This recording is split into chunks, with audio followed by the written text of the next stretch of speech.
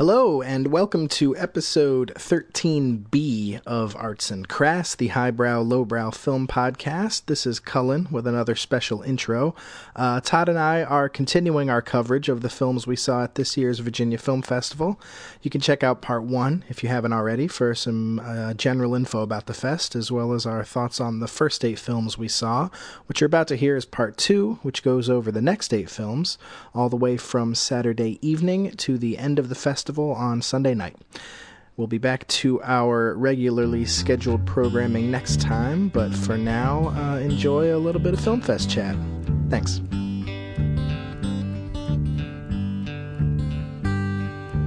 Jesus was a Capricorn, he ate organic foods.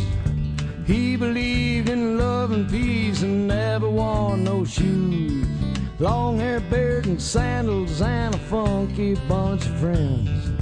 Reckon they just nail him up if he come down again.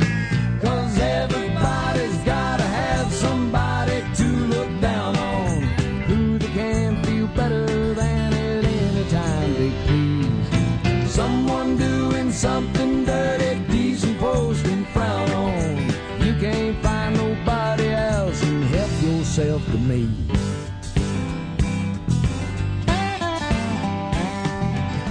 So, the next film I attended, I was back at, I was not at Newcomb Hall, I was at Culbreth Theater at UVA.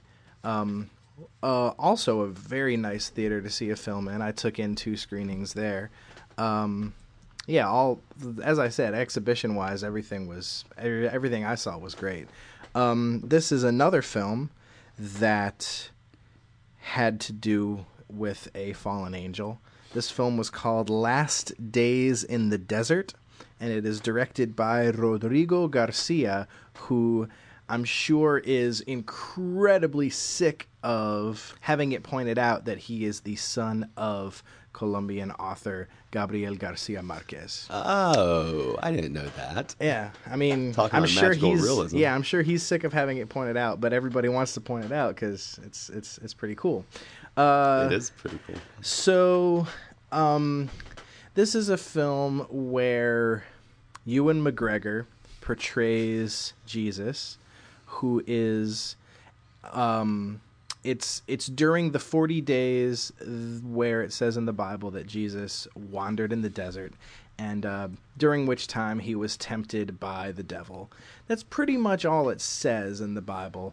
There's, depending on which gospel, I think there's different things that they say happen, but absolutely the 40 days, all of the 40 days is not accounted for. So this is where Rodrigo Garcia, who wrote it and directed it, decided that he could tell a story of his own creation during that time. So you do have Jesus, who is portrayed by Ewan McGregor. Also, the devil, who accompanies him and tempts him along the way, is also portrayed by Ewan McGregor. Interesting casting to have him play both roles. And the I went into this film thinking that it was going to be Jesus wandering in the desert. It's really not. He wanders a little while, but most of the film is spent in the company of this family that he comes across. There's a father who's like in his 50s, portrayed by Ciarán Hinds, the Irish actor, I think. There is a son who's about 13, 14, and the mother who is very sick and at death's door, essentially. And they live out in the desert in a tent, and there's nobody around for miles and miles. They're very isolated out there. And there's some drama involving this family. The son wants to go to Jerusalem and make something of himself. The father wants the son to stay in the family home and stay out there in the desert, helping him. And basically Jesus becomes involved in the struggles of this family, and he makes a wager with the devil saying that if he can figure out a way to solve these families' problems to the satisfaction of all the members, then the devil will leave him alone. And so you watch as Jesus tries to figure it out. There's the sense that Jesus is learning how to be a Messiah. He's learning how to relate to people and how to be a savior of mankind on a very small personal level rather than on the large level that we tend to think of knowing the story. Interesting concept. And there's also lots of stuff about fathers and son relationships and about sort of the historicity of the space is used a lot. I'm wishing I remembered more of the biblical references from the 40 Days and 40 Nights Lost. Well, there's not really much in there. Right. So this film was a mixed bag for me. It was shot by I was just about to... Lubezki. Is that how you say it? Yeah, that's how you say it. Emmanuel Lubezki, probably the greatest living cinematographer. Certainly one of the top 3 greatest living cinematographers. So it looks gorgeous. There's nothing but these huge desert landscapes. I'm not sure so did it own up to what I would expect of Lubezki? I'm not sure where they shot. Yeah, I mean, imagine Lubezki given free rein to shoot the desert in the most magnificent John Ford fashion. It seems like that alone, especially you adding in the John Ford reference, seems like that alone would be enough for me to want to watch it for eye candy. The grandeur of the desert is very is very well represented, and there's some interesting framing, not ostentatious in its visual style, but very, very. It is a beautiful looking film. So I'm guessing he squeezed this in between his work with Terrence Malick and Yuritu. Yeah, and yeah, exactly. So now this is the kind of film where somebody's standing there and they're just like standing there looking up at the sky for like a minute in silence, and then somebody walks up to them and says something like quasi profound and then walks away, and you're left staring up at the sky for another minute pondering how deep that was. Was it a Wojciechowski film? And then we cut to another scene that's pretty much the same. I had one big problem with this film, and you're going to think me petty. Blue-Eyed Jesus. I don't think you petty at all.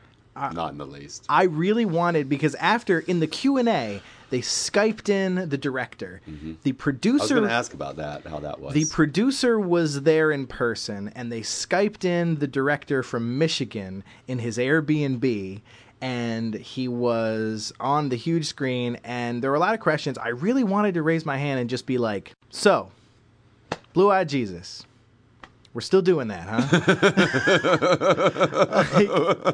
And it's not just Jesus. Everybody in this film is white. Right. There's only, I guess, 5 actors. One actress only shows up in one scene. Other than that, it's pretty much these 4 actors. Everybody's white. Obviously intentional and obviously quite aware of what they were doing. You have to be, right? They have to be playing to the mythical pop culture perceptions of Jesus and our imagery that has been fed to us within that context, and had to have been embracing that, because it's not like they're fooling themselves about what they're doing. I feel like in this day and age... They weren't trying to be historically correct. You're right, but why? Right, like why? Like, I think that... Particularly when you're a Mexican director that right. had the capabilities... He's Colombian. Or Colombian, that had the capabilities of going a very different direction, and you cast all very white-bread European actors. It seems like a small thing, but I feel like there have been so many portrayals of white Jesus that by now... Kind of like with the reason that Todd gave I Saw the Light a low brow. Not because it's bad, but just because we don't need any more of this. Right. And if people support this, there's going to be more of it. If people spend money on this white Jesus movie, there's going to be another white Jesus movie. So within the existentialist pondering that I'm perceiving was strewn throughout this film, and the obviously very obvious play on pop culture myth presentation of Jesus and using that as the context for expressing these existentialist indulgences. Was there value there? Was there sophistication in the ponderings? Was there anything that challenged your thought or made you reflect upon it in a way that you haven't before? Did it justify itself conceptually in any way? I'm going to say that I think it did, but not for me. Okay. I think there's plenty of room for this to appeal to. I think this film, Heavy or gratuitous at all? yeah, heavy and gratuitous, but not without value. Okay, good. In my mind, I am like seeing the imagery, and I know Lubeski well, and I know desert scenery well. I've got a pretty nice image in my head of what this film might have looked like. Don't you think that casting it historically would have added more potency to those existential ponderings as opposed to less? One would think. That it seems like framing it with the pop culture impressions actually probably took away some of the power of the existential ponderings. If you're going to make that film, that it would have probably gained some grind and some gut if he had cast it historically accurately. One would think, wouldn't one? Okay. One would think. That's what I really wanted to ask. Yeah, another What a missed shame. opportunity. What a shame. So But you know what? Ewan McGregor doesn't come in that color. I'm not saying don't see it. It really didn't do anything for me. I'm giving it a low brow, but that's purely subjective. Okay, this is great. So on both Devil films, we're saying, guys, go check them out and challenge us. Yeah. Basically, hey, that we obviously have mixed feelings and are even questioning our own perceptions and only speaking subjectively. So invite any listeners out there to view these films and show us something that we didn't see. Absolutely. Yeah. Excellent. So what was that was? Oh no, that was not my last film on the Saturday. I did see one more, but I think you saw one in between. I did. I saw a very interesting documentary at PVCC. So after running home from Lucifer to change clothes, I drove off outside of downtown, which I did very little of during the festival, very intentionally. But this was one that immediately was very high on my list when I went through the original screenings when they were released.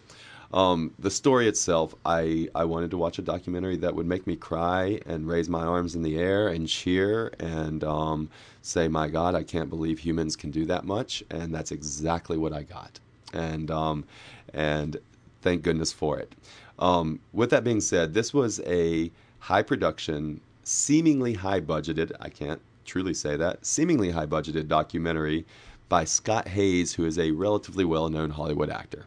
Has been in some pretty mainstream fare. And this was his directorial debut. So this was obviously a passion piece for his. The way he expressed it in the Q&A was that he heard Bill Clinton speaking one time and felt a calling to go and make an important film. Now, when he said this, seems like a nice guy, but it came across as a lot of Hollywood pretension, to tell you the truth. And the minute he said Bill Clinton as his reason for wanting to make this film, I almost went and started laughing, to tell you the truth. But regardless of that, seemed like a really nice dude and obviously had a very obvious intent, or a very honest intent, I mean, because the film came across very honest and very true to the subject matter. So I'm going to read you what this is about, and then you know what? I'm not going to read you what this is about. I'm going to tell you what this was about. Molly basically is a man in Kenya who was orphaned at age 8 or 9, literally abandoned by his family, a child on the streets without a family. I'm sure most of you in the Western world can't even fathom the pain, the confusion, the suffering that comes from that. He took up begging by default and lived the next 7 years of his life or so as a beggar. So until age 15 or so, at which point he came across one friendly household that welcomed him in, gave him honest work, taught him the value of work, and says it was one of those turning points in his life when he realized he could be something. So the story of a poor orphaned street child in Kenya with no opportunity, that had been begging and scraping and considering suicide for many, many years, that gets welcomed into one home, given labor, and to make a short story, long story short, many years later, he is a multi-millionaire that owns 10 or 15 different companies, everything from garages to buses to bus lines that are all flourishing, and maybe the richest man in Kenya, certainly one of the richest men in Kenya. It started off with him being a hardworking man that left this family and the work he had done there on very good terms and said farewell to them to open up his own bus travel line, where he simply drove people on a bus. Because of his very charismatic personality, he became that guy that everybody wanted to ride on his little bus. So they would wait for an hour, skip all the big buses, just to wait to ride on Moley. I forget what he called it, Moley something, named after himself. And just to ride with Moley because everybody knew about Moley. And so he was the famous bus driver. Once again, so I did a little backtracking there. Once again, 10 years later, he buys another bus. He buys another bus. He buys another bus. 10 years later, he owns 10 companies, one of the richest men in Kenya. So amazing, amazing rags to riches story. Stop the story right there. Stunning NPR piece. Stunning rags to riches piece. That's a story unto itself. This is just where it starts. All right? It gets fun from here. Here's where the irony comes in and we get a story. So we have Moley has 8 children and a wife that adores him. He met this wife, by the way, while working labor jobs, and she was also an impoverished laborer. So they met themselves. He met her in his early days before success. They stayed together and seemed to have a stunningly inspirational, beautiful relationship. That after gaining all this wealth, he starts buying all these cars. He lavishes his children with gifts, but has still a great man, still has all this love in his heart, but he is absolutely wrapped up in, I have made it, I am wealthy, I deserve this, and I have put up a blockade of the life I came from. I don't even remember being on the streets. These are my words and perceptions, not his. That he has become a fully engaged, successful man who treats his family well, treats the community well, but not particularly philanthropic, and certainly has forgotten where he came from. Intentionally, I think, to save himself, has forgotten where he came from. It's too painful. He can't visit it. But those things don't ever go away, as we well found out. And so one day, this very wealthy man with his 8 children going to prep schools and his wife who lives a luxurious life and servants in their house and multiple cars that get traded out every 6 months and snazzy cars and snazzy suits. One day, I forget where he was. It was a small village he had to go to for some reason, very similar to the one that he used to beg in. And some street kids, very similar to himself as a young man, ask him for some money, and he, of course, brushes them off and walks on in his very fine suit, leaving his very fine car parked on the street. And what they're basically doing is saying, if you give us money, we will watch over your car. What they really mean is if you don't give us money, we will not watch over your car. In fact, quite the opposite. Yeah. He returns to no car, just some broken glass and a few fragments on the street, freaks out like any rich man would, calls the cops, tries to track it down, and has a crisis of, what do you call it? A crisis of conscience? Of conscience. And at this moment, he goes into a deep depression. His family doesn't know what's going on. He doesn't want to go to work. This is a workaholic who does not want to go to work. He, even owning all of these companies, manages to show up at all of them individually, not the head honcho CEO that's not hands-on. He still comes down to the garage and checks them out, even though he owns 20 of them. He still comes down to the bus line, even though there's thousands of buses. He still drives a bus once in a while because he wants to keep in tune. Things like that. He literally quits going to work. His family is like, what is wrong with our dad? On and on and on. And when he comes out of this depression, and I'm sure I'm missing a few things here, but when he comes out of this depression, he comes to his family one night at dinner, very calmly, very securely, that he has a God moment, a white light moment, as he will say. He actually even puts it in terms of God speaking to him. When it comes out of Moley's mouth, religious or not religious, you would not be offended hearing this. You would believe him when he told you this. I believed him. And so his God moment, his white light moment, his cathartic moment, basically said, give away all of your stuff, everything, and start saving street children. Give away everything and start saving street children. You have 8 children and a wife who have lived the better parts of their life as the wealthiest of the wealthy in Kenya. Give it all away. Make them all sacrifice. Don't ask their opinion. Don't ask what they think. Put your wife in a situation where she has to labor all day over children that you're pulling in off the streets. Take away the privilege of your children to have a happy household with money. Give it all away. They think he's insane. Everybody thinks he's insane. Moley the insane man. So from Moley the rich man, Moley the respected, Moley the wealthy, Moley the success, to Moley the madman. Everybody thinks he's nuts. He brings home 3 more children every day. All he does is go out and drive to villages, and every orphan he finds on the streets. And by the way, Kenya has an epidemic of children on the streets. Every orphan he finds on the streets, he brings them home. Can't fit them all in his house. He gets up to 100, 200. There's no room for his own kids anymore. He sends them away off to private prep schools because he can't take care of these children and his own children. A lot of sacrifices being made here by a lot of people that don't understand why he's doing this. And they do it anyway, his wife included, his children included. And they interject these interviews with his wife and his children talking about how crazy he is during this because they're following it all the way through. But by the end of it, and I'm going to go ahead and cut to the end now. We're just going to cut to the end. By the end of it, he has established not 1, but 5 at this point, self-sustained mass compounds that can house, feed, nourish, labor as up to 1,000 to 2,000 orphan kids each. He has somewhere around 8 to 10,000 orphans in his system total. Every one of these is sustainable because he has a moment where no donations are coming in. His money has finally run out, and he has hundreds of children to feed that he can't feed. And he looks at his wife and says, "Have faith." You want to laugh, right?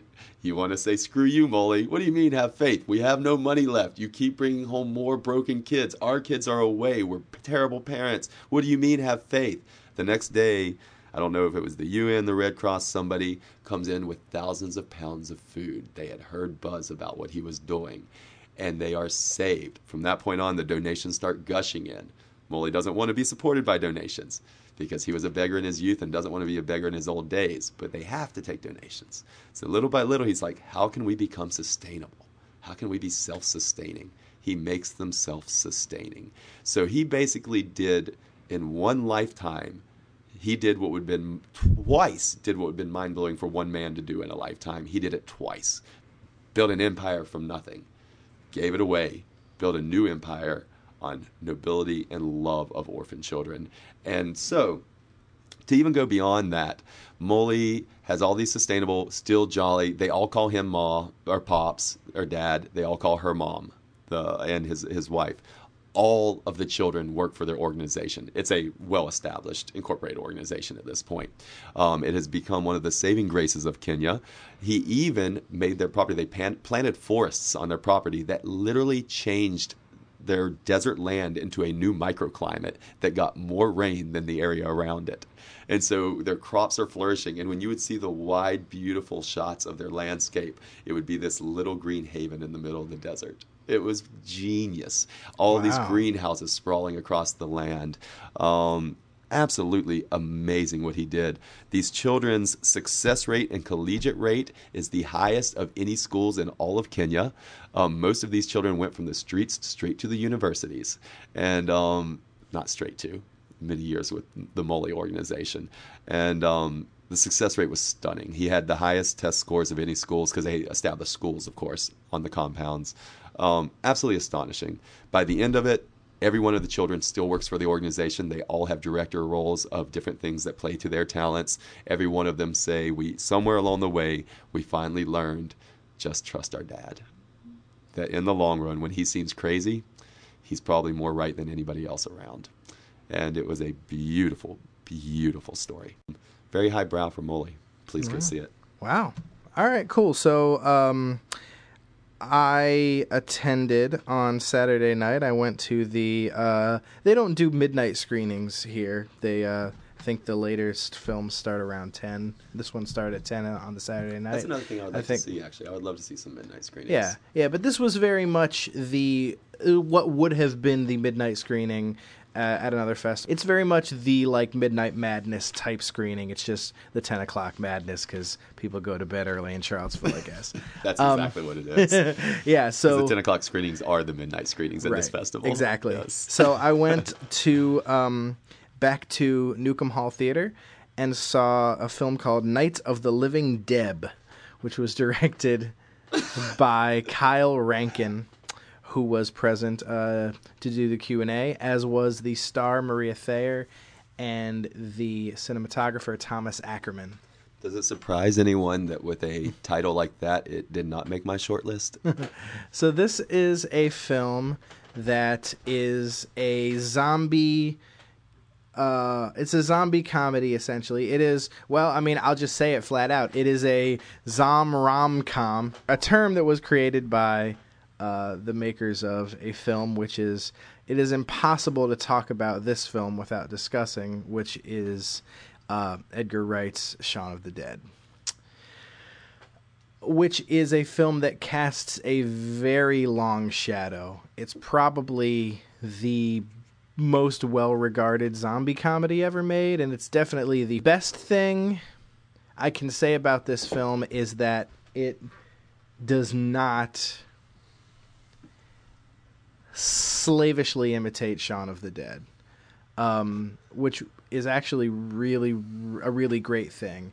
And I think with a lot of films, if I said the best thing I can say about this film is it's not like this other film, that would be kind of damning with faint praise. But it's not in this case, because it's really, really hard to escape the shadow of a film like that, which carved out an entire niche for itself.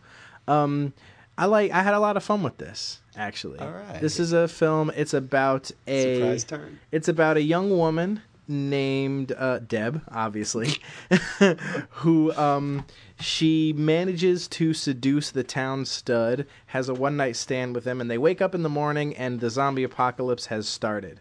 Maria Thayer plays Deb, and basically they are attempting to get across town. They after their one night stand, they don't really want that much to do with each other, but they're forced to have to work together and get across town and either get out of town or figure out a way to stop this so they can save themselves and their friends and families. And yeah, I mean that's pretty much it. That's pretty much a broad strokes plot synopsis. This film succeeds in very large part due to its leading lady, Maria Thayer, who plays Deb.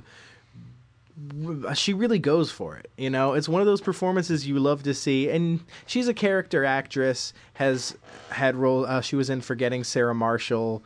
She's the cute redhead from that. She was in another film where she's the cute redhead, and in this film she was the cute redhead. But she had just so much spunk and so much just verve and so much just like... You love those characters in horror films. You do. She was scrappy, you know, and she was super scrappy. And it's great. It's great to see a film like this with a female lead who kicks ass and who isn't sort of, you know, cowering and whimpering and being saved all the time by the dude. She saves the dude a couple times. Yeah, definite props to the female lead. And and you know, it doesn't take itself that seriously. This is a film directed. I said the director is Kyle Rankin. He made another film a few years ago called Infestation, which I saw, actually liked, not as much as I liked this film. Am I wrong that he's a regional director as well?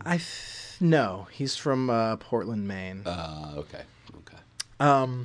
But yeah, there's some local connection with this film. I think that's how it got on. But this film also played at Fright Fest this year. So it's made the rounds. It actually, he said in the Q&A afterwards that it did get picked up for UK distribution.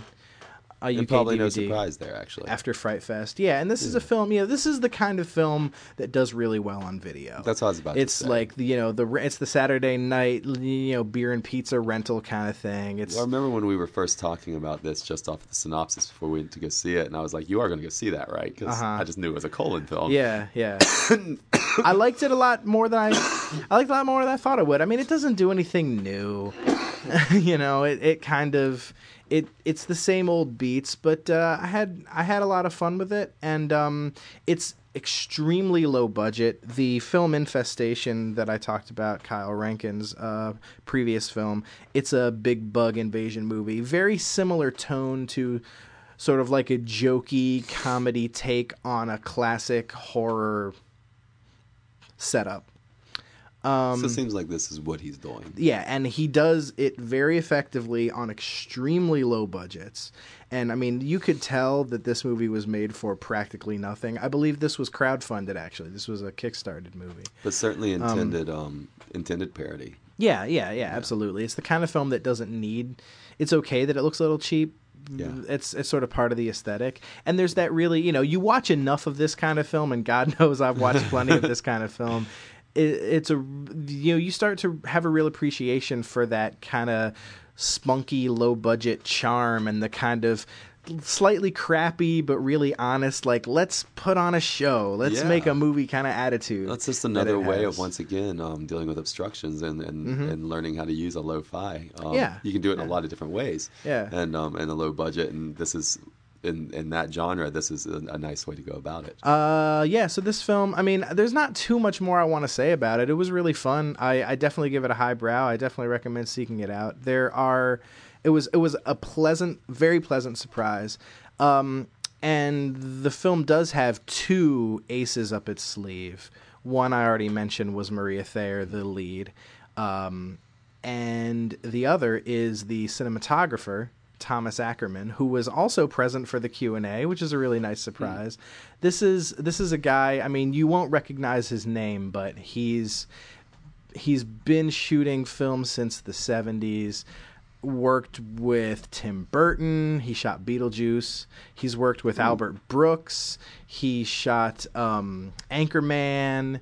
He shot I can't remember all his credits. There's like 4 or 5 that really stand out, but he's worked with a lot of people. He shot a lot of, good-looking films, and not the most mind-blowing he's not a Lubeski, but film looks really good. He knows exactly what to do with the film. And this was actually the most interesting Q&A that I attended because of his remarks. Somebody asked him, again, I don't want to pile on too bad about the question askers and the Q&As, but there's some really, really dumb questions being asked. Somebody asked, again, about a film that is obviously super low budget. Somebody asked if they shot it on film or digital. And after as nicely as they could, saying we shot this on digital. Yeah, as nicely as they could. Ackerman went on a little bit of a, not quite a rant, but a very interesting sort of explanation about how, in his words, film is officially dead.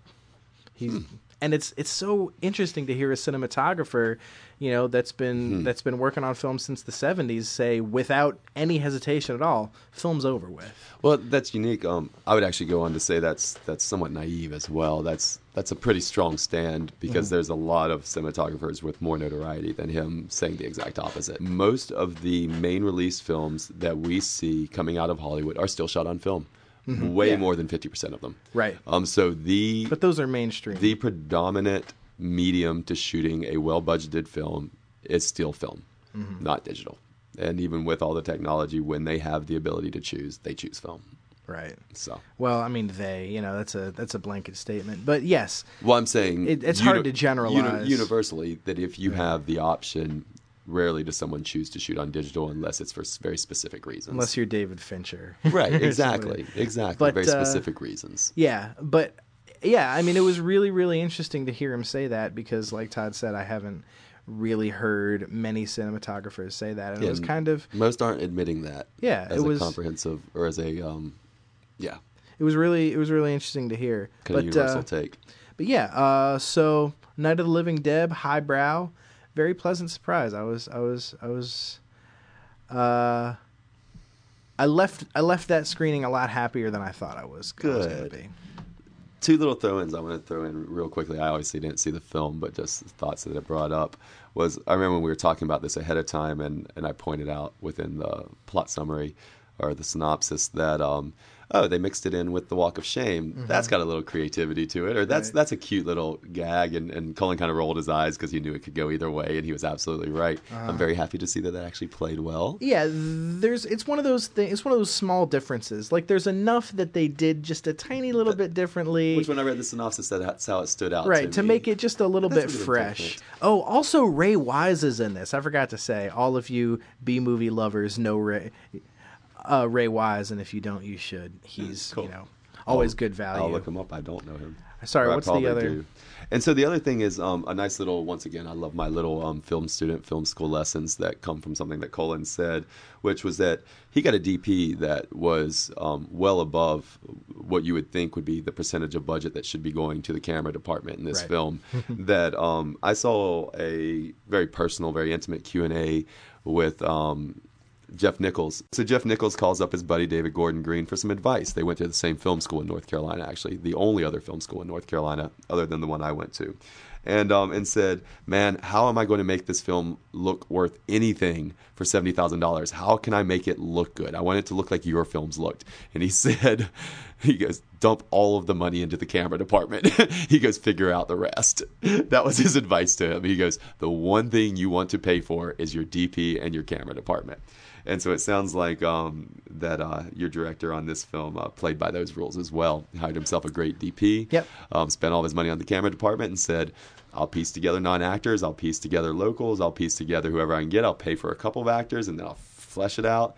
Not a bad lesson to you up-and-comers if you want to take the honest, independent route. Yep. So Todd also attended a quote-unquote midnight screening on Saturday. Let's do call them midnight screenings. Okay, They end at midnight. Yeah, exactly. So Todd also attended a Midnight Madness screening on Saturday. Todd, what'd you see? So my lovely midnight screening at 10 o'clock was, I think I can comfortably say, the most subversive film in the Virginia Film Festival. I can't fathom one that would have possibly topped it. And so my great elation in watching this film was that the Virginia Festival actually exhibited this film. It gave me a lot of faith in the fact that a relatively socially conservative town with a festival that doesn't particularly make a point to push subversive buttons was willing to accept a film that was this edgy. It made me very happy. I would think that a predominant amount of Charlottesville community supporters, particularly the older crowd going to films, would not have responded very positively to this film. And probably the reason, I was guessing that it was just late and people were tired, but I'm pretty sure the reason 20 to 30 people stood up and left in the middle of this film wasn't because it was bad. It was because it was uncomfortable. I won't say a mass exodus, but definitely a notable exodus from the film. So I'll read you the summary right quick. The director is Ulrich Seidel. It's an Austrian film, 81 minutes. There's English strewn all throughout it. It's mostly in English, but there is I don't know if there ever had to be subtitles in it. I don't think so. But In the Basement is a revealing documentary that delves into the dark underside of the human psyche through an exploration of Austrian basements that were created as private domains for secrets and fetishes. The film treats the opera-singing gunslinger, the Hitler-loving brass band, a hunter of exotic species, and the passionate devotees of S&M with an equal measure of curiosity and compassion. No desire or proclivity is off limits for maverick director Seidel's camera. That's a pretty ominous summary. There was the only through line connecting any of these scenarios, other than stylistic aesthetic presentation, is that it happens in a basement. That is literally the only through line.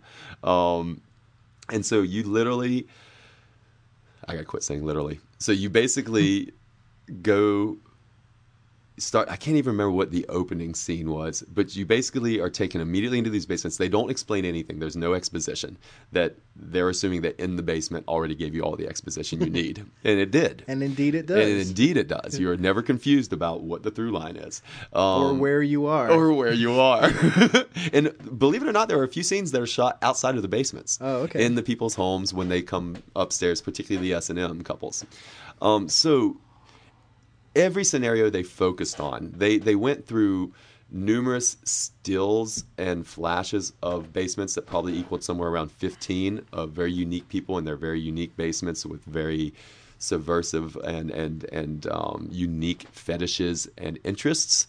But most of them would just simply be almost, they designed it like a static, to where they basically, and they did this with every single scenario of every basement. So they had about 15 scenarios that they showed, and then about 5 that they developed.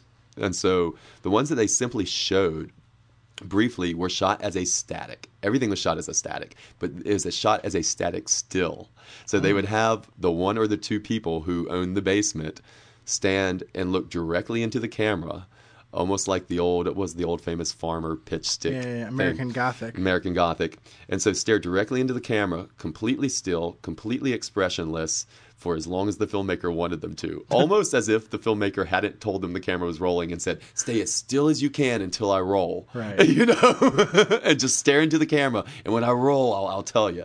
It almost like he had fooled them into it. So he had this exact same shot of every single couple or individual in their basement, which was obviously stretching the limits of documentary filmmaking. It was very designed. It was very choreographed and very staged, blocked, all of the above, which is always interesting to me in documentaries when you do that sort of thing.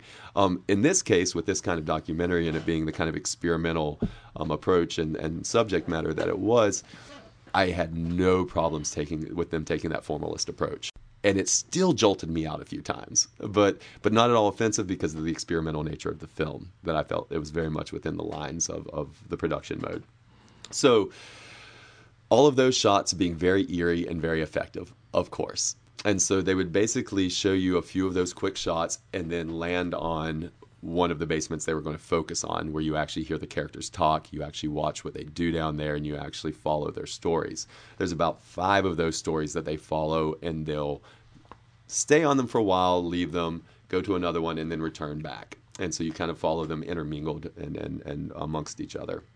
The one of the Nazi Hitler-loving brass band dude is unbelievable. Actually, all of them are kind of unbelievable. This one was my favorite by far, and not the one that was the most subversive, actually, or certainly not the most uncomfortable for me, but that's probably just me. That there were literally pictures of Adolf Hitler everywhere, and it was the idea that nobody had any issues with it at all. And they never ever said he was a Nazi. They never said that he actually believed in these things, but he had his little mustache. He was an alcoholic by admission, and very structured alcoholic. He didn't actually say alcoholic. What he said was, he goes, I do drink a lot. And then he explains how he drinks. It's before playing, he has to have a certain amount of shots. After playing, he has to have a reward for good playing. And throughout, there's also some drinking involved. And so his friends who play in the brass band come over, and they hang out in his basement with all the Nazi stuff. They have no issues with it either, which only leads me to believe that they're all kind of aligned as far as their socio-political ideals. But the quirkiest and most uncomfortable situation with this brass band sitting there practicing these songs with nothing but Nazi paraphernalia and pictures of Hitler, and he talks about this one picture of Hitler that's his most prized possession that was given to him as a wedding present, and how he almost cried when he unwrapped it, and yet never ever addresses anything that would lead you to believe that Hitler was a bad figure in history. Once we move into the S&M, which starts about halfway through the film. So the one complaint I may have on the film is that they maybe didn't integrate things as well as they could have, that it felt like a couple of different toned films at different times, even though you had that very consistent aesthetic, that very consistent through, and the very consistent intercutting of the other basements with the statics of them. Literally a still on motion film. And so once we move into the S&M, there's 2 different S&M couples that we deal with, 2 or 3, and that gets that gets a little hairy. And so for my own personal, I think this has probably come through on a few of our podcasts, that I'm very uncomfortable with violence and sex, and that's just personal, no judgment whatsoever. Numerous friends that have various proclivities in those directions, that rule of thumb for me, to each their own under all circumstances, as well as nobody's getting hurt and all people are enjoying themselves and are obviously condoning adults. And in these cases, that was absolutely the scenario.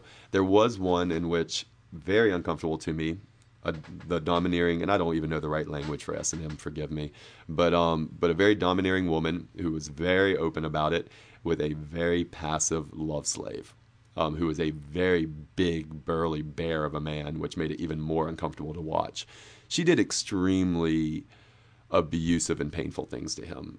There were devices to wrap cords around his scrotum and pull as hard and as high as she could, like all these devices that were rigged up in the basement. They both seemed comfortable in the relationship. He never spoke because she didn't allow him to. Yeah, it was. I shuffled and squeamed and, yes, felt all of the discomfort that was intended, and maybe a little extra during those parts. There was another S&M couple that actually came across as very playful, and the woman was actually a prostitute, and then the gentleman had to admit that prostitutes really tend to like him. That's why he hangs out with prostitutes, because prostitutes really they tend to like me, and they give me a lot of attention, you know. And at first I had to giggle when he said that. Of course, you know, you're paying them, man. And then he goes on to say, and a lot of times they don't make me pay. And then you figure out the nature of their relationship. It ends, the entire film ends actually with a shot from that scenario. That it ends with this relatively overweight prostitute in a cage that really doesn't fit her well at all, trying to get comfortable, and then cuts to black, and that's the end of the film. So the three dominant scenarios that go on would be the brass band Nazi one and the two S&M scenarios. And I believe there was another one in there that was relatively... Oh, yeah, the opera singing gunslinger. I forgot about him. He was great, too. He had a gun range in his basement where he taught guys how to shoot. And he was actually a really sensitive, thoughtful man. Very ethical, extremely quirky, extremely eccentric. But actually, like, they would talk about socio-political things, and the guys that were coming to his little basement gun range that he was teaching how to shoot had some... what I can only compare to extreme right-wing American political views, almost along the lines of some of the ideology put out by, say, maybe some of the Tea Party type political ideals. And so some of the men around him seemed to be the equivalent of that for Austria. And he would correct them, and he'd kind of like stand up for the nobility of causes and for tolerance and for understanding of Muslims. And you can tell that was not the popular idea amongst the guys hanging out in his basement, you know. And so it was, but the guy was very uncomfortable as well. So he was a fun little scenario. That was the most lighthearted of the scenarios to watch. The Nazi guys were probably the most entertaining to watch, and then the S&M was by far the most disturbing to watch. You did see live sex. They didn't show necessarily the parts, but you did see long extended scenes of live sex and sexual acts happening, full nudity numerous times. You're looking at the penis, the scrotum, the balls, everything in full exposure on the big hairy burly man as she's performing her various tasks on him. And so yeah, once again, as subversive and far-reaching and edgy and as probably anything I've seen at a festival, to tell you the truth. Because of its presentation, I think it kind of fooled people a little bit. It was extremely intelligently shot, very artistically shot. The framings were actually pretty brilliant, and if you're going to do nothing but static framings that are a repetition, they need to be pretty intriguing framings. Very Wes Anderson-esque at times, actually. Very centered, symmetrical framings that almost made you uncomfortable with how symmetrical they were. All around, full intrigue throughout the film. I definitely could point out some things that I thought could have been done a little better, where I felt like it kind of lost itself a little. It got a little too absorbed in some of the S&M stories to where it no longer felt like a balanced film a few times. But overall, tried and true to the in the basement, and I think it did exactly what it wanted to do. It left me feeling uncomfortable and entertained. Late night screening where I was never once not interested. I was certainly uncomfortable, but not interested. And highbrow. In the basement. I would actually encourage anybody that can handle viewing those sorts of things to seek this out. It was a very well thought out and well executed film. Very cool. Yeah. Very cool. And where did this screen? It was at Violet Crown. At 10 o'clock. Oh, okay. And so once again, and I think once again the biggest thing that I pulled from this was so much hope and ha-ha, hoorah, let's go Virginia Film Festival. That very proud of them for accepting a film like this and for screening a film like this. That was it for Todd. So the last scene I saw in the Virginia Film Festival was a overweight prostitute in a cage. Go to black. Nice. Fade to black. Very nice. All right, so that was it for Todd. I was able to take in a few more films on Sunday, 5 more films specifically. So I'm just going to go through those real quick. Got up on Sunday morning and went back to Culbreth Theater at UVA to see. It was the only repertory screening that I saw at the festival. It was a film from 1933, directed by Roy Del Ruth. It was called Employee's Entrance. Little scene film from that was made by Warner Brothers. And it was projected from a restored 35 millimeter print on loan from the Library of Congress Film Archives up the road in Culpeper, and it was one of the screenings that was introduced by one of the guests of honor at this year's festival, Mr. Leonard Maltin. Ah, is that one? Yeah, the big name. They had him along to program. I think he was a guest programmer. I think he programmed 3 films, this being one of them. And he introduced it, gave a nice talk about it, sort of highlighting the pre-code era, that being the Hays Code, essentially a censorship or a code of what you could and couldn't put on screen that was instituted in the mid-30s. Very relevant to the cinematic evolution in America. Yeah. Played a huge role in the language that we wrote. Right. Yeah, absolutely. So he talked a little bit about that and how this film was an example of the pre-code era and some of the things to look out for in it. Basically, the story of a ruthless businessman portrayed by Warren William, who takes over the operations of a large department store in New York in the late 20s. And we follow it through the boom years, and then, of course, the Depression happens, and we see how he attempts to continue making money and turning a profit for this business, and he is very take no prisoners. He's the kind of guy that'll he'll if you do one thing wrong, he'll fire you but keep the work you did, so he makes money off of you, but he doesn't have to pay you, kind of thing. Exploitative, just like the worst, the like epitome of a vulture capitalist, I guess, like worst capitalist imaginable. And there's a woman who works in the store that he has a relationship with, and that also his assistant has a relationship with. So there's a little bit of a love triangle, except where the lead guy is concerned, it's more of a lust triangle. He doesn't exactly rape her, but he essentially sort of forces himself through intimidation, emotional abuse. It's one of those old Hollywood, like, very ambiguous kind of sexual situations where it's not flat out rape, but today we would probably call it essentially, it's because it's a boss on an employee, so there's that fine line of consent, What Maltin pointed out in his intro is this guy, he does horrible things, but you still kind of like him because he's very true to himself and who he is. And I mean, I don't know if I really agreed. I didn't like him very much. But very interesting film, interesting story. I mean, it's short. It's one of those 75-minute early talking films. It clips along at a pretty good pace, and I think it had some really interesting things to say about society at the time and about business and capitalism. Essentially, it's a story of the boss abusing the workers.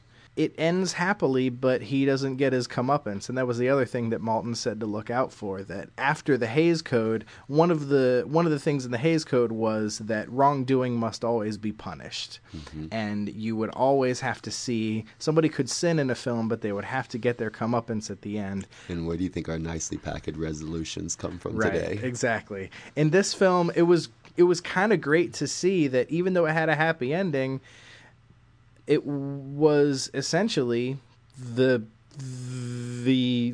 lead anti-hero, I suppose, was left to continue doing what he was doing. Yeah. And the good couple were able to escape from that and go off into the sunset. I have a little bit of a fascination with taking unlikable protagonists and finding unique cinematic ways to invest the audience in them. What did you find there? Successful or not successful? It was a really great performance. The dialogue was snappy, and he really embodied it. The actor Warren William is not somebody I'm familiar with. I'm not either. But he had a physicality that was comparable to Vincent Price with the voice of a Claude Rains. Okay. So really powerful voice, really forceful deliverer of dialogue. And this is what you're going to have to do for me. And if you don't do it, you're going to be fired. I'm going to throw you out on your tail, and I won't feel a single bit of compunction about it. A really good job. And I think you do like him just because he's forceful about everything, including getting you to like him. But yeah, interesting film. I really was grateful for the experience to see Maltin introduce a film and hear his remarks. What other chance am I going to have to see a film like this, which is not very much seen today anyway? Probably wasn't very much seen at the time. Projected from a print. It's a rare treat on the big screen like that. It's a very, very rare treat. Awesome. That alone makes it worth watching, honestly. So the next film, I went and grabbed some lunch, and then I headed downtown back to the Violet Crown to watch a film called Cemetery of Splendor. This is a Thai film, and it is directed by someone whose name I'm going to do the best I can with. Apichatpong Weerasethakul.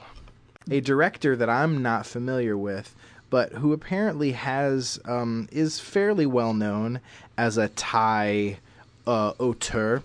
So this is a film that has to do with a hospital that has been converted. It used to be an elementary school. It is now a hospital. Good start. It's obviously a pretty poor, small hospital in what seems to be a somewhat economically depressed part of Thailand. But I wasn't quite... I think there were some cultural cues that I was missing because I wasn't exactly sure of how everything related to each other spatially in this film. But there are 10 Thai soldiers who have come down with a mysterious sleeping sickness, which means that they just sleep. They wake up periodically, and they are awake for a couple hours, maybe a day, and then they spontaneously fall back asleep again. And nobody can figure out what's going on, why these people are sleeping, and why they won't wake up, or why when they do, they inevitably go back to sleep. And the main character is a woman named Jen, an older woman, I'd say, I don't know, 50s or 60s, who actually attended the elementary school that the hospital used to be, who is volunteering, and she sort of develops a close relationship with the soldier who has no family that she's looking after. This is another film that falls very much in the category of magical realism. It is pretty exquisite to look at, but ladies and gentlemen, boys and girls, this film is slow. Oh. It was the middle of the day. I just had a fairly big lunch, and I'm not going to lie, I felt like there were several times when I felt like I was coming down with my own version of the soldier's sleeping sickness while watching this film. But sounds a little parallel to my Lucifer experience. But the thing about this film is I think it's meant to put you to sleep. Like, being slow is kind of part of the aesthetic of the film. It would make a lot of sense, wouldn't it? Yeah, because, I mean, obviously these soldiers who are sleeping are at the center of it, and it sort of ties in with the themes of the film. I think, the tone and the themes sort of come together in this. It kind of slows you down. Every shot is held for way, way longer than a Hollywood director, probably 3 times longer than a Hollywood director would. It's minimal music. I actually think there's no music. Everything you're saying is making me really want to go watch this film. It's an interesting film. There's no music until the very end. Like the very last scene, all of a sudden there's music, and it's one of those times where you hear the music and you're like, "Oh." Oh, there's like films have music in them sometimes, you know? I love that. And so Yeah, you haven't given me one single deterrent yet. I will continue to not give you deterrents. So I am not very familiar with Thai cinema at all. I've seen some Thai horror films, and I've seen a handful of Thai action films, Tony Jaa. You know, it's impossible to be interested in world cinema and not have run across those films. But other than that, I'm not really familiar with Thai cinema. The closest thing I could come, there are actually 2 directors that stood out to me, American directors, that I could draw comparisons to. The first one was David Lynch. Mm-hmm. This film is extremely dreamlike, not in the surreal, bizarre David Lynch type of way, but there was definitely a lot of... David Lynch will do that thing where just by choosing his moments very carefully, he gives the mundane world a very otherworldly veneer. Cut away to a light bulb 5 times. Exactly. Yes. Yeah. And this film has like minute-long shots, like literally 60-second or longer shots of just the room with all the soldiers sleeping, and they have these beautiful lights that are next to their bed that cycle through colors of light, and you're just watching the colors of light change very slowly. And it's just silence, or maybe the drone of the ceiling fans is all you hear. And you just hold on that for, like I said, way longer than any Hollywood director would just be tearing his hair out saying, "Why don't you cut?" kind of thing. Interesting film. The themes of the past sitting on top of the present, levels of, you know, what has happened in this very space you're occupying. If you could go all the way back through geological time, what would you see? Like it's the kind of film that raises those kind of questions. And the other American director that I was reminded very strongly of is Terrence Malick. With that same really slow, really languorous, like, hey, there's a scene going on, but this fallen leaf looks really interesting. So after the characters say their dialogue and walk away, I'm just going to focus on this leaf for about 20 seconds. After say their dialogue. Right, exactly. So really beautiful, beautiful film. I can't say that I was completely engaged 100% of the time. Sounds like it might fall more into my wheelhouse. Very much so. Yeah. The premise made it sound like it, because we discussed this. Yeah, there's ghosts. Yeah. There's suspicions of a conspiracy that the fiber optic cable company is digging these holes, and you think they're gonna like find some graves. The whole idea is the hospital, which is built upon the elementary school, is also built upon the graveyard of the kings, which is built on top of where the palace of the kings used to be. So there's like 4 levels, and all of these timelines, when the soldiers are dreaming, their energy is being used to it's complicated. There's definitely there's goddesses that take human form that come into. So it seems like it could be more in my area, but it's more of a Todd film than a Cullen film at the end of the day. Very interesting that this was one that Cullen and I had both read the synopsis and talked about a little ahead of time, and both of us were very interested in this film. Yeah. So it fits. Mm-hmm. That's how it played out, as well as there was something else you said that caught my attention about it. The layers upon layers upon layers. You'd mentioned earlier that there were perhaps some issues of cultural relativity, that there were, perhaps things that were specific to Thai culture that were probably there that, simply we can't catch on to. And it sounds like for sure that within that layering that there was probably some cultural understandings that are outside of our scope. Yeah, and there's the sense that if you can this isn't something that comes from the film, this is an impression that I got from the film. There's a sense that if you can slow your mind down enough, because it's all about like the pace of modern life versus the pace of life in the old times. If you can slow your brain down enough, then all of these timelines can exist simultaneously. And it's like a mindfulness. Goodness. It's like a movie that's meant to like lull you into this hypnotic mindfulness state. I think that's just keep an eye out on my blog. I'm pretty sure this is going to be listed as my featured film to see. Very interesting film. I mean, I might have sold it too hard with the Lynch and Malick. I mean, I know, Todd's going to obviously jump at something like that, but interesting film. Highbrow. Oh, I forgot to give Employees Entrance the highbrow too, so I'll go back and do that. Highbrow for that officially. Employees Entrance, boom. And Cemetery of Splendor, highbrow, not for everybody. It's a smidge over 2 hours. It's a little long, but it kind of has to be. For the kind of film it is. It's a little slow. It's a little slow. It's very slow. But it kind of has to be for the kind of film that it is. It sounds like meditative slow. And very relevant. Highbrow, not 100% my kind of film, but it's definitely the kind of film that doing this podcast has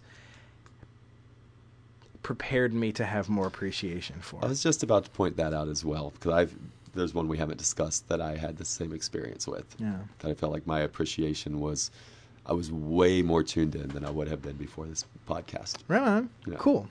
So that was Cemetery of Splendor, highbrow. So next I went back to Vinegar Hill. Yay, Vinegar Hill. For my last Vinegar Hill screening, which was a documentary called Semben! ! I was very interested in this one. ! So this is a documentary about Ousmane Sembène, the Senegalese novelist, filmmaker,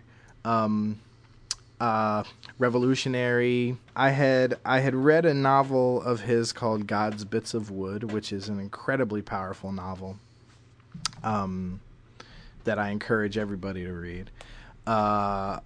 When I spent a month in Senegal about 10 years ago, and I became aware of him there. He is hugely influential artist. Started his career as a novelist in the mid-50s, I think. Made his first film in the early 60s. Widely considered, in fact, pretty much universally considered the father of African cinema. He was the creator of the first sub-Saharan films made by Black Africans for Black Africans. He was the first African appointed to the jury at Cannes. That's funny. I have just placed him. I knew the name. Like we touched on him in film school. Yeah. Totally forgot about also that. a very, very controversial artist, hugely political. Was one of these intellectuals who saw his art as vehicle of protest. Racism, sexism, colonialism, government corruption, workers' rights, female genital mutilation, religious extremism, every issue that you can think of that is pertinent to West African daily life, he addressed in written in literary or in film form. So how well did the documentary... Controversial. I mean, he was, he had films banned in Senegal and he had films banned in France. One of his most famous films was banned in France for 10 years. Wow. And finally got a release there pretty shortly before he died. He died in 2007. Sounds like another one like the Black Panthers. Pretty tough subject matter to do appropriate justice to with a documentary. Right. How did they do? So this is an interesting case where I don't know how much credit to give a documentary for how fascinating its subject is. My question with Molly. Right. Exactly. Extremely a fascinating man at the center of it. And, I mean, as a documentary, it didn't seem to have a ton of focus. It's sort of... It didn't exactly know whether it wanted to be about the man or about his work. I think it aired a little too much on the side of being about the work. I would have liked to hear, when I go into a documentary about a person whom I'm already interested in, I like to hear, I hope to get some insight into what made the man what he was. We didn't really get much of that. It was basically more just a cataloging and description of what he did. See, this is another really great filmmaking lesson that Cullen just presented to us, which was that a brilliant subject matter does not equal a brilliant documentary. That a brilliant subject matter is not your story. Right. That your subject matter is not your story. That in making a documentary, just like any other film, you still have to have a story. You still have to know what your story is. Or if you're making a biopic about a historical figure, you still have to have a story. So in all these things, so a really nice lesson to filmmakers is that, don't forget to know what story you're telling. Yeah. And know what story you're telling before you start telling it. Mm-hmm. Like in documentary filmmaking, it's a little, you might have to work your way into knowing what story you're telling. But Right. somewhere along the way, you got to find what story you're telling. And if you don't find it, it's going to come across a little bit, no matter how brilliant the subject matter is, how brilliant the footage is, how well you did with everything else. If you don't know the story you're taking or telling, that you're going to lose people somewhere. Yeah. So, I mean, or if you try to tell too much story. I definitely came out of the film wanting to watch more of his films. Cool. I definitely came out of it wanting to read more of his novels. But I also came out of it wanting to know more about him, a certain itch that I feel like the film didn't really scratch that it could have. Right. I should mention, by the way, I forgot to say this was co-directed by Samba Gajigo and Jason Silverman. So 2 directors. And that's... I give this a high brow because it didn't fuck it up. It had a really, really great subject matter, and it did it justice. It didn't fuck it up, but it didn't go that extra mile to really being a documentary worthy of its subject. Because if you leave a documentary feeling like this is everything that I could have researched on my own and found on my own, then why did I have to watch the documentary? Like, I want you to reveal something new to me. Give me a new perspective. Give me a new outlook. Mm-hmm. Something unique, even if it's not facts and figures, a unique perspective. Very well said. Exactly. Yep. So the next film I saw, and the last one that we're going to talk about on this show. Goodness. Yeah, we're at the end already. Yeah. Was a film called Miko, which is directed by Sterling Harjo. This is a film about a Native American man who has been locked up for, I think, 19 years in prison.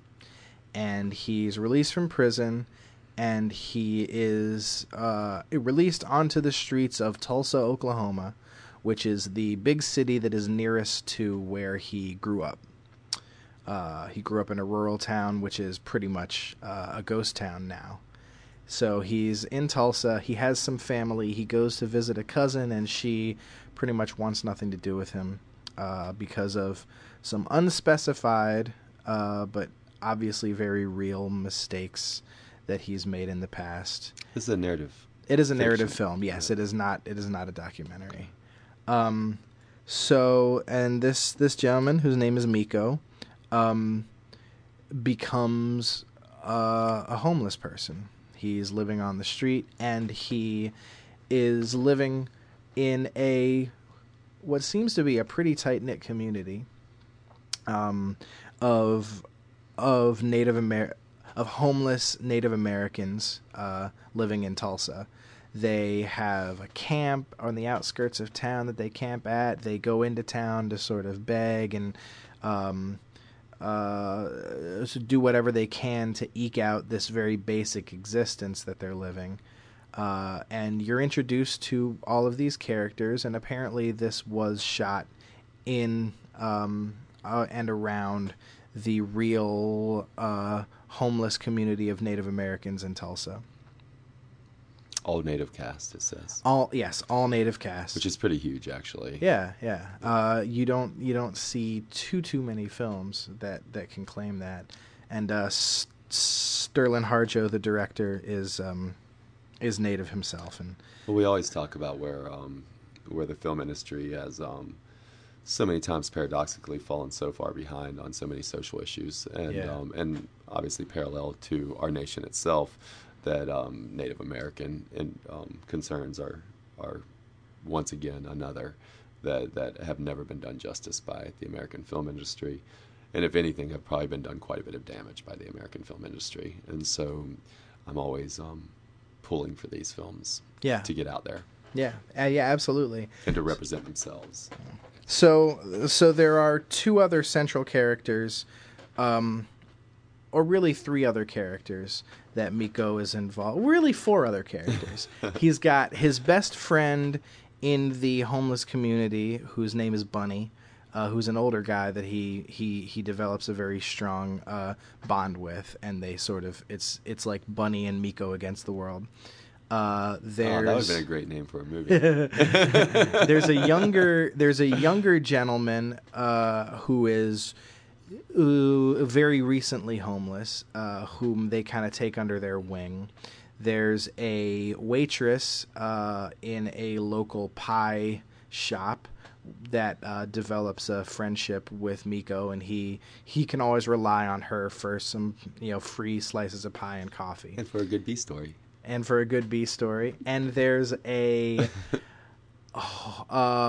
man who's also homeless, whose name is Bill, who is an asshole, basically, who kind of sells drugs, but pretty much just kind of beats people up. You really get the impression that he only sells drugs to justify being able to beat people up when they can't pay him back. Is he Devo? What? He Devo? Yeah. He's definitely a Debo type character. Well, he's like if Big Worm and Debo were combined into. I hope you all know those references. He's like Big Worm and Debo put together. And basically, after Bill commits some very, very bad and shocking acts of violence, Miko feels that he has to take it upon himself to save the people he cares about from the influence of this the person whom he considers a witch. The other element is that Miko is a clairvoyant. He can see the future, and he can also see witches, whom they hide among us in plain sight. They look like people, you might say. But that's the supernatural element in this film is very, very understated. It's one of those, how much of it is in his head, how much of it is real. I like that. Good. So this film is extremely gritty, extremely verite. Nice.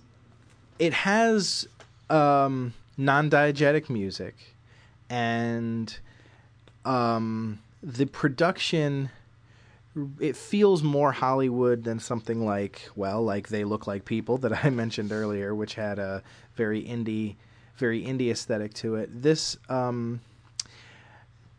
it feels like it has aspirations to be more of a Hollywood type movie, but the interactions between the characters, the dialogue is extremely naturalistic, and the way the whole thing's shot is verite. So it kind of walks that line a little bit. It's a very bleak film. Yeah. It's got some uplifting moments in it, but I think it tries to walk that line that I mentioned, but also you get the sense that sometimes he's not exactly sure which side of the line he wants to be on. Right. So rather than walking the line with confidence, sort of wavers a little bit. Right. I gotta be honest, this film kind of bummed me out. Like, I liked it a lot. Conceptually and thematically, I think the whole idea of, I mean, you want to talk about homelessness, like, the theme of homelessness as it applies to Native Americans, people who have had their homes forcibly taken away from them. You know, the epitome of a displaced people. Not to mention the very direct reality that homelessness and addiction is rampant on an epidemic level throughout contemporary Native American society. Right, absolutely. I think the highest levels of homelessness, I know one of the highest levels of addiction out of any community in America. Right. And there's a lot of that there's a lot of internalized leftover residue from the brutal treatment that the Native American nation suffered at the hands of the colonialists. So it's an extremely potent and poignant theme and universe that this film operates in. And it captures the day-to-day reality of being homeless very well, of living on that razor's edge, not knowing where your meals are coming from, all of that thing that I've never experienced. I'm very lucky and very grateful to have never experienced, but that is a daily reality for lots and lots of people. And it really, like I said, it really kind of bummed me out. Like bummed you out off of effectiveness or not? Sounds like there's like some. I think, yeah, you have to be very interested. I struggle with to what degree the film was successful, because it attempts to be uplifting towards the end. Which plays back into what you were stating on not knowing which line it's walking. Right, exactly. Not knowing where to go. And seems like all the elements were there. Yeah. But I don't feel it definitely did a much better job of being depressing than it did of being uplifting. I gave it a 4 on the ballot. I'd probably, if I were to do it now, I'd probably drop that down to a 3. Okay. Not only because of some of these problems I'm talking about, but also because, I mean, it's Tuesday night now. I watched this on Sunday night. Not resonating. I kind of struggle to remember exactly what went on in the film. And I'm glad you brought that up. The other films I saw on Sunday, I have a much better memory of. This one sort of faded away pretty quickly. I give it a highbrow. The things that were strong about it were very, very strong. A great lead performance. I didn't talk anything about that either, but as well as really great performances across the board. And I know that a lot of them were non-actors. And honestly, just cheering for quality Native American driven cinema. Yeah, absolutely. That is still in its very, very baby stages. There's like a couple of attempts made every decade. Right. Yeah. You know, and it's just against all odds. Yeah. Yeah. So it's always pulling for them. Absolutely pulling for it. Highbrow. Are you ready? Are you of the 16 films that we discussed tonight? Of the 8 films that you saw that you discussed, are you ready to give us your best of Fest? I am. And it's actually not even a debate. No qualms. I actually knew the minute that I saw it, with many films still to follow, that it had already raised the bar, and I was going to be shocked if anything beat it. Krisha is by far my pick of the festival, and would probably be my pick of most festivals. Yeah. I thinking it's going to be one of my picks of the year. It was my golden gem of the festival. I am right there with you. As far as narrative features go, yeah. I mean, I didn't see anything that was better or even at the same level as Krisha. All right, so you guys just got that. Todd and Colin just agreed without any qualms, unanimously, easily, that this was our narrative pick of the festival. No doubt. That means everybody go and lend your support to Krisha. Get it in more festivals. Get it a release. Get it some distribution. Mm-hmm. It's a shame if this film doesn't get seen by many people. Yep, absolutely. How about Best Doc? What you got for Best Doc? Hands down, Black Panthers. Yeah. Hands down for me. Yeah, I mean, well, let's see. okay, I'll go back and explain, but you go first. Oh, I mean, I was just gonna say real quickly. Me too. I only saw 2 docs, so it's pretty easy choice. There wasn't much competition. I feel like there was competition for me, and so I feel like I gave that out way too easily with what I stated. So you got to remember, I saw, and you heard my reviews of Moley, In the Basement, and Black Panthers. Mm-hmm. Those are 3 powerhouse documentaries. Yeah. So different from each other. Mm-hmm. So different that Black Panthers was the most traditional documentary I saw of all of them. As far as being an honest, independent historical survey, digging up a premise that is bigger than the history around it and connecting dots and doing really important things in a very, very efficient and professional manner. So I have no qualms about quickly responding that Black Panthers was my favorite documentary. However, I don't want to brush off the fact that Moley and In the Basement were exquisitely made documentaries. Moley was high production, high budget, with a lot of Hollywood push behind it. So in those ways, it leans me back to the more gritty and authentic documentary. In the Basement, I almost consider a hybrid of experimental cinema and documentary filmmaking. It's tough for something that's that staged and that choreographed and that aesthetically artistic for me to put it into the category of pure documentary filmmaking. So to give a lot of props that direction, but without a qualm, I walked out of Black Panthers and gave it an immediate 5. The other 2 I gave 4s. So, biggest surprise of the fest. This is, for me, I gotta go Night of the Living Dead. I didn't think I would like it, or I thought that I would be lukewarm on it, and I came out really feeling a lot of love, a lot of gratitude for that film. I'm gonna say In the Basement. Oh, okay. Yeah, like I had certainly had expectations, and it certainly fulfilled those expectations. I don't think I expected it to resonate with me the way it did. I did not expect that to be the one I was still thinking about a few days later. And cool. So it becomes more potent to me as the days flow through. Yeah. Biggest disappointment. Buskin' Blues. Buskin' Blues. Buskin' Blues was a buskin' bust.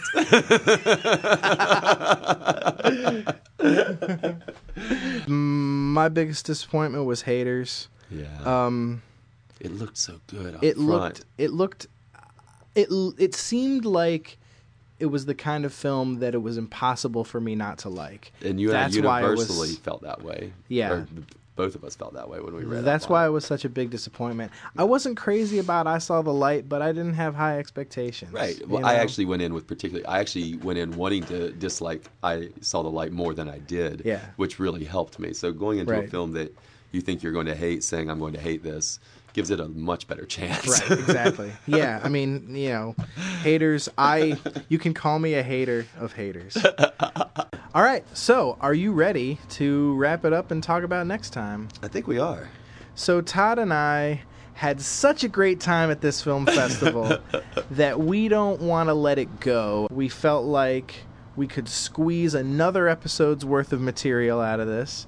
So last time we promised you Alucarda and All About My Mother. We still intend to do that episode. We will bring that to you. But in the same, or as close to the same format as our regular format, but still incorporating films that we saw at this year's VFF.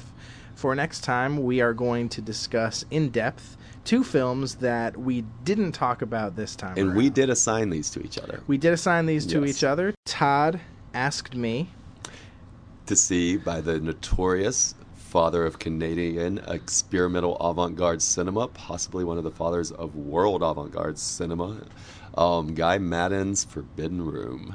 Yep. And I asked Todd to go and watch a Norwegian film called The Wave, directed by Roar Uthaug. You did much better than I could have. I have no idea how it's actually pronounced. That's how it looks. Roar Uthaug. And one of my few experiences with a disaster film. Yep. Now here's the one little creative kicker on this. I have not seen The Forbidden Room, which I assigned to Colin. And I have not seen The Wave, which I assigned to Todd. So that'd be the one thing that is a kind of interesting twist on our normal format. But other than that, we're going to approach this as our normal format, simply doing festival films instead of main release films. Yep. So for next time, we'll be happy to bring you The Wave and The Forbidden Room. And until then, keep it artsy. And keep it crass. Okay, good people. As always, we would love to hear from you. The email is artscrasspodcast@gmail.com, or you could say hi on our Facebook page. There is another podcast called Arts and Crass. They have a white logo. We have a red and black one. Should be pretty easy to tell who's who. She thinks I'm beautiful. Meet Virginia.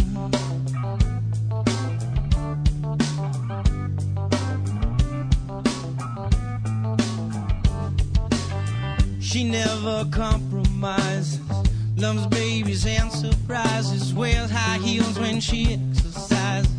Ain't that beautiful? Meet Virginia.